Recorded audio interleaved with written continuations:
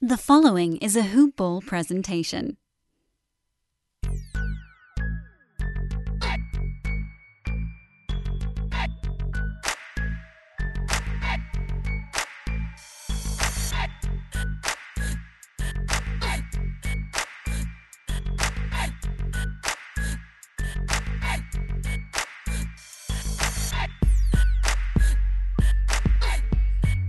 Welcome back, Mavs Nation. I'm your host, Lawrence Brooks, and you are listening to the Hoop Ball Mavericks podcast. Ever since I started this podcast, people have been asking me for betting tips. I always get asked, who you got, Lakers or Clippers, Rodgers or Mahomes? And I tell you what I tell them. Where you bet is just as important as who you're betting on. That's why I tell people to bet with MyBookie.com. MyBookie rep is rock solid, and they've got the best odds, contests, and promotions in the business. They're the only place I trust to handle my NBA-related bets. The one sportsbook guaranteed to give me the best lines for NFL playoffs, NBA games, nightly, you name it, they got it. And you know me, and you know that I don't give out my stamp of approval easily. To earn it, you got to be the best at what you do. And MyBookie is the best sports book out there, period. It's simple. Sign up, enter promo code HoopBall, get your deposit matched halfway up to $1,000. Head over to MyBookie if you want to add a little excitement to your sports you love and the games you bet. Bet with the best bookie. Bet with me. MyBookie.com. Whew! I am glad we got this win today. Again, I'm your host, Lawrence Brooks. You are now listening to the Hoop Ball Mavericks podcast. And boy, did we need that. We needed that win in the worst way. Two teams that were clearly shorthanded. And, working with what they got, the Mavs were coming in on a 3-game losing streak, and they just needed to figure it out. But thankfully, the team they were playing was in just as bad a shape as we were. We started Kristaps at the 5 today. That immediately gave us an upgrade because Miles Turner didn't play on the other end. He was out with a hand fracture. So for us, it was about trying to maximize the opportunity for Kristaps to get whatever he wanted out there. And over the season, I know that, typically they try to shy away from that because it'll beat him up throughout the season and it just puts a lot of wear and tear on him at the 5. But teams aren't ready to defend Porzingis, a 5-man that can shoot from deep and not just from the 3-point line, but beyond 35 feet sometimes. And at the same time can protect the rim, can run the floor, and just offers a level of versatility that is rare at that position and in the league overall. So that gave us a hands up automatically right out the gate. And it was good to see because we needed to get off to a good start to at least give us an opportunity to have some positive mojo in this basketball game.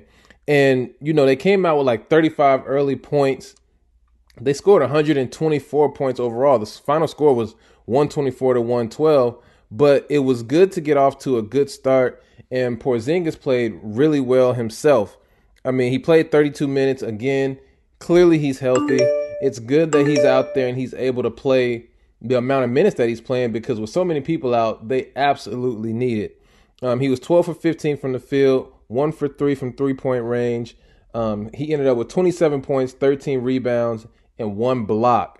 And he was the focal point of the game for a guy who clearly was going to have a matchup problem all game.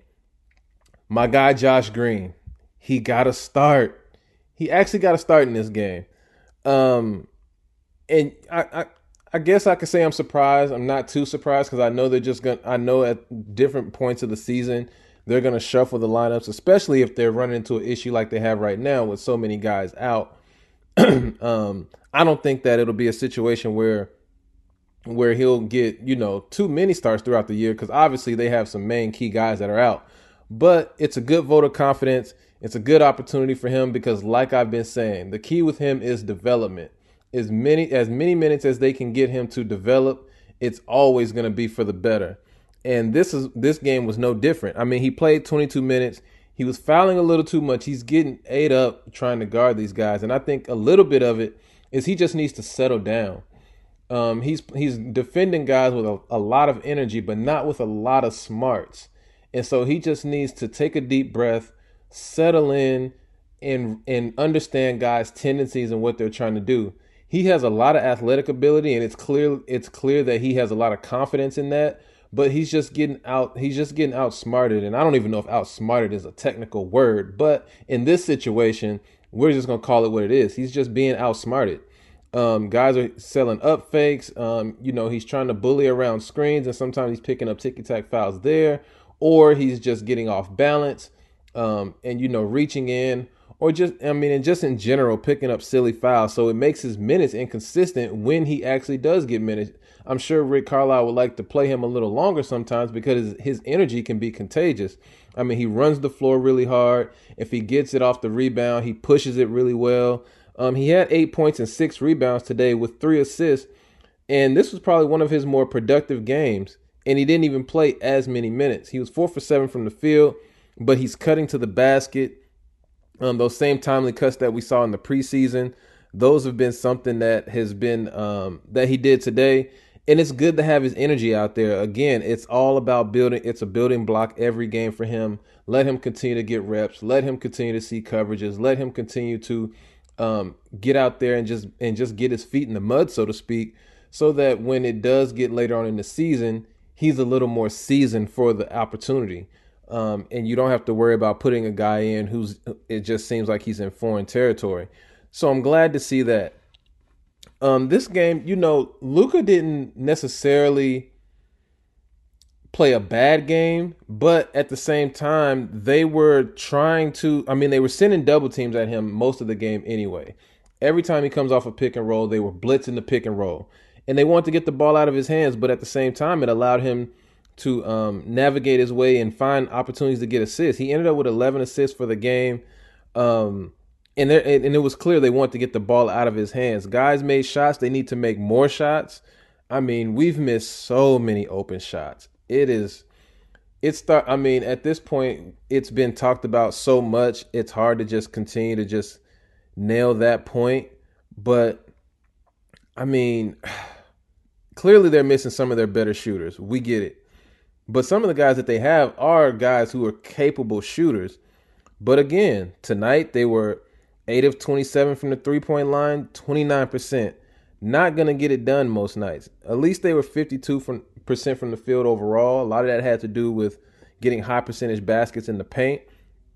But at the same time, the shooting has to improve, and hopefully that will help itself once you get a guy like Maxi Kleber back in the lineup, who's a good stretch four guy. Then you get Josh Richardson, who can knock it down. You also get back Dorian Finney-Smith, who isn't a guy you're relying on to be able to shoot, but another capable shooter who hoping that he can make the shots that, a guy who was a 3-and-D guy makes, which is the trademark corner three. Just be able to knock those down. So that should be okay. I was pleased with the way they played overall. They played with a lot of energy. They played like a team that knew they needed to shake this losing skid. And so it was good to see, but they definitely have to make shots. They tried a boxing one on Luka. I mean, they didn't try it. They actually did it throughout the game. And it worked a little bit, but it didn't necessarily hurt the Mavericks because they were able to score on second chance baskets. They were able to capitalize with their passing ability. That was something that I was happy to see because I just saw a few games ago where they pretty much bottled up Golden State's entire offense when they went boxing one on Steph. So it was interesting to see, but Luka's a bigger guy. He can see over defenders. He can get through defenders. So it's a little easier for him to navigate that type of situation. And they won the rebounding battle. I mean, they won the rebounding battle 49-38. So that also is attributed to some of their second chance opportunities and being able to pound them in the paint where Miles Turner was missing. They got Sabonis, but Miles Turner is a premier big man defending the rim and just as a defender overall. He's a top 5 defender in the NBA. When your team is missing a guy like that, it's going to be felt. And Dallas did everything tonight that they could to take advantage of that. So it was good to see them. Somebody had to lose this game. Glad it was the Pacers because both teams, are missing guys, and it was much needed. So I really think that the lineup with Porzingis at the 5 is something that they need to do more often, and it's probably something that they need to talk to Porzingis about as they move forward, because that lineup is deadly enough, especially when they get Maxi Kleber back, to give them so much versatility and so much more firepower to score the basketball. It'll negate some of the fact that they have more defenders on the court, and so I think that that's something that I don't know if they can do it forever, but it definitely needs to be done more often than it already has been done. Again, we know that Porzingis is just getting back. He's trying to get in a rhythm. He's trying to get his feet planted and just find a groove. So you don't want to put too much on his plate early, but at the same time, I think that needs to be noted. They should be looking at that more often. If in fact he even has to start there, I think they should do it. Because it'll be good for him. I think that they can score a lot more if, in fact, they can get him to buy into being the 5. A lot more going on this season. But yeah, again, they ran a box and one, and it was it kind of muddied up the game, so to speak, and Dallas was able to still have ball movement for the most part, and it just got to a point to where it didn't look like something they wanted to do. It just clearly threw them off their rhythm. But they still took the lead at the end of the third. They were up 93-92 because they had actually made a comeback, because Dallas was kind of, just out of sorts, so to speak, trying to figure out where they can score from in this game. And it was just, it just was a situation they had to try to figure it out on the fly, because a box and one is already a funky defense. Then add in the fact that you're trying to figure it out and you don't really prepare for it on a nightly basis. So then it just becomes an ad lib. You're just trying to make do with what you can. And as a result, it allowed the Pacers to get back in the game. But by the time the fourth quarter opened up, Dallas, they went on an 8-0 run. And that kind of propelled them to get over the hump and kind of find themselves again and build a lead to where they can just continue to do what they wanted to do. This game, they got really timely offense from Tim Hardaway Jr. He had 19 points in this game. He was 3 of 6 from the 3-point line. Much needed. A great bounce back game for a guy who really shot the ball poorly last game. I even came on here and said, I don't know if he's still healthy or if he's healthy enough. Maybe they should sit him down. Obviously, they don't have that luxury with so many guys out. But way to respond. It was really good to see him respond tonight and really give them a boost offensively in spurts. Same thing with Trey Burke. Trey Burke came in and played. He had 22 points, 3 assists, but his shooting, he was 4 of 8 from the 3-point line. And granted, those were the two guys that were actually making outside shots. They only made 8 for the night. Tim Hardaway and Trey Burke had 7 of those 3-pointers. So that lets you know where the outside shooting was coming from and guys that were able to contribute in that manner. But everybody did a little bit of something. I mean, Willie Cauley-Stein played really well defensively. He only had 10 points, but he had 2 blocks and 2 steals, and his energy was contagious, although he only played 18 minutes. And then you add in the fact that Jalen Brunson had 19, and on the season, he's shooting about 50% from the field. I want to say close to 36% from the 3-point line and like 90-something% from the free throw line. He's having a really good year, and I know he's gotten kind of a bad rap, or not necessarily a bad rap, but guys are wanting him to turn it on a little bit, and I think he's doing his part. He's averaging about 12 points a game, and he's playing well. He's contributing. He's doing all he can at this point. They just need to get some of their horses back, and they should be fine. So this was kind of a total team effort, and I really liked the way they looked in this game. From a standpoint of everybody, it was real interesting to see that Wesley Wundu only played almost 2 minutes. He didn't really get as much time today, but James Johnson actually had a bounce back game. He was 0 for 4 from the 3-point line. I think his shooting has to be a little better, but again, I think ultimately James Johnson's role he's going to be more of a playoff factor than a regular season factor. His numbers are a little misleading. I think that his impact on the floor is more important than the box score, because he gives you so much versatility defensively. He's an underrated playmaker on the offensive end. It's not necessarily about scoring for him. He's able to make the extra pass. He can put it on the ground and find guys off the dribble. He can get in the lane. He can just do a lot of different things for you that become very valuable come playoff time when the game slows down a little bit more and it gets a little more strategic in how you can use guys. And he's a guy that you can plug in several different spots and kind of get some matchups in your favor. So I don't put a lot of stock in him game to game in terms of what he does statistically.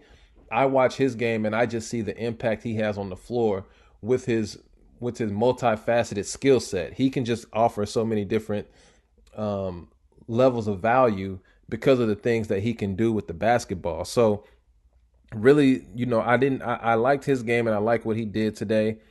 But Kristaps Porzingis, he was the equalizer today in this game. They had no match for him, and it was clear from the start. As a 7'3" guy who can do it all, they didn't have, and not having Miles Turner, it was really, as Shaq would say, barbecue chicken. And that's what he did. He just pretty much went out there and did what he was supposed to do, exposed their middle, and take advantage of the fact that there was a gaping hole there for him to produce at a high rate tonight. So overall, great team win. They needed it badly. I think that, if they would have lost this game, I think it would have really, Mavs Nation on Twitter would have certainly went in a frenzy. But, as a team, you want to continue to build as much positive psyche as you can. And knowing that you're going to get your guys back, and we can say this ad nauseum, we know they're missing players. We know that they need to get guys back in the lineup. And they're coming. They're on the way back and just taking some time. But at the same time, you have to be able to win a couple of these games that are going to be ugly, you're going to be down and out. You're going to be hurting a little bit. But you have to find a way. Good teams find a way to win. And that's what they did tonight. They just found a way. So I really liked how they looked in today's game, regardless of the circumstances, because the circumstances aren't going to always be in your favor. So you have to be able to handle that accordingly, because they could come into this situation again sometime later on in the year. There's no guarantee that when they get everyone back that it's just going to be like this at all times. So they have to be ready for this whenever it comes up. And this is a good early test for them to be able to go through some adversity and get a win. So now they're sitting at 7-7. They're in 9th place. But all that can change if they can string together a few wins, because the standings are so close right now. They have the Spurs on Friday at 5:30. So hopefully they can continue to build. That will be a good time for them, a good test for them, because that's a team that's very offensive oriented and they play a lot of different guards. And for Dallas, they do a lot of the same thing. It'll be interesting to see if they get a few of their guys back. But that's a matchup that should be in their favor. Another should win. But again, they have to come out and prove it, something they haven't been able to do consistently yet this season. So I'm interested to see. But thank you. That's my recap for today. Again, please subscribe. Please download. Streaming on all platforms. Hoopball Mavericks podcast. I will live tweet from our Hoopball Mavs account. That's HOOPBALLMAVS. Follow us on Twitter. Also follow me on Twitter at LBSaidit. That's LBSAIDIT. Again, good win tonight. Happy the Mavs got one. Let's keep building. Go Mavs. Everyone stay safe. See you next time.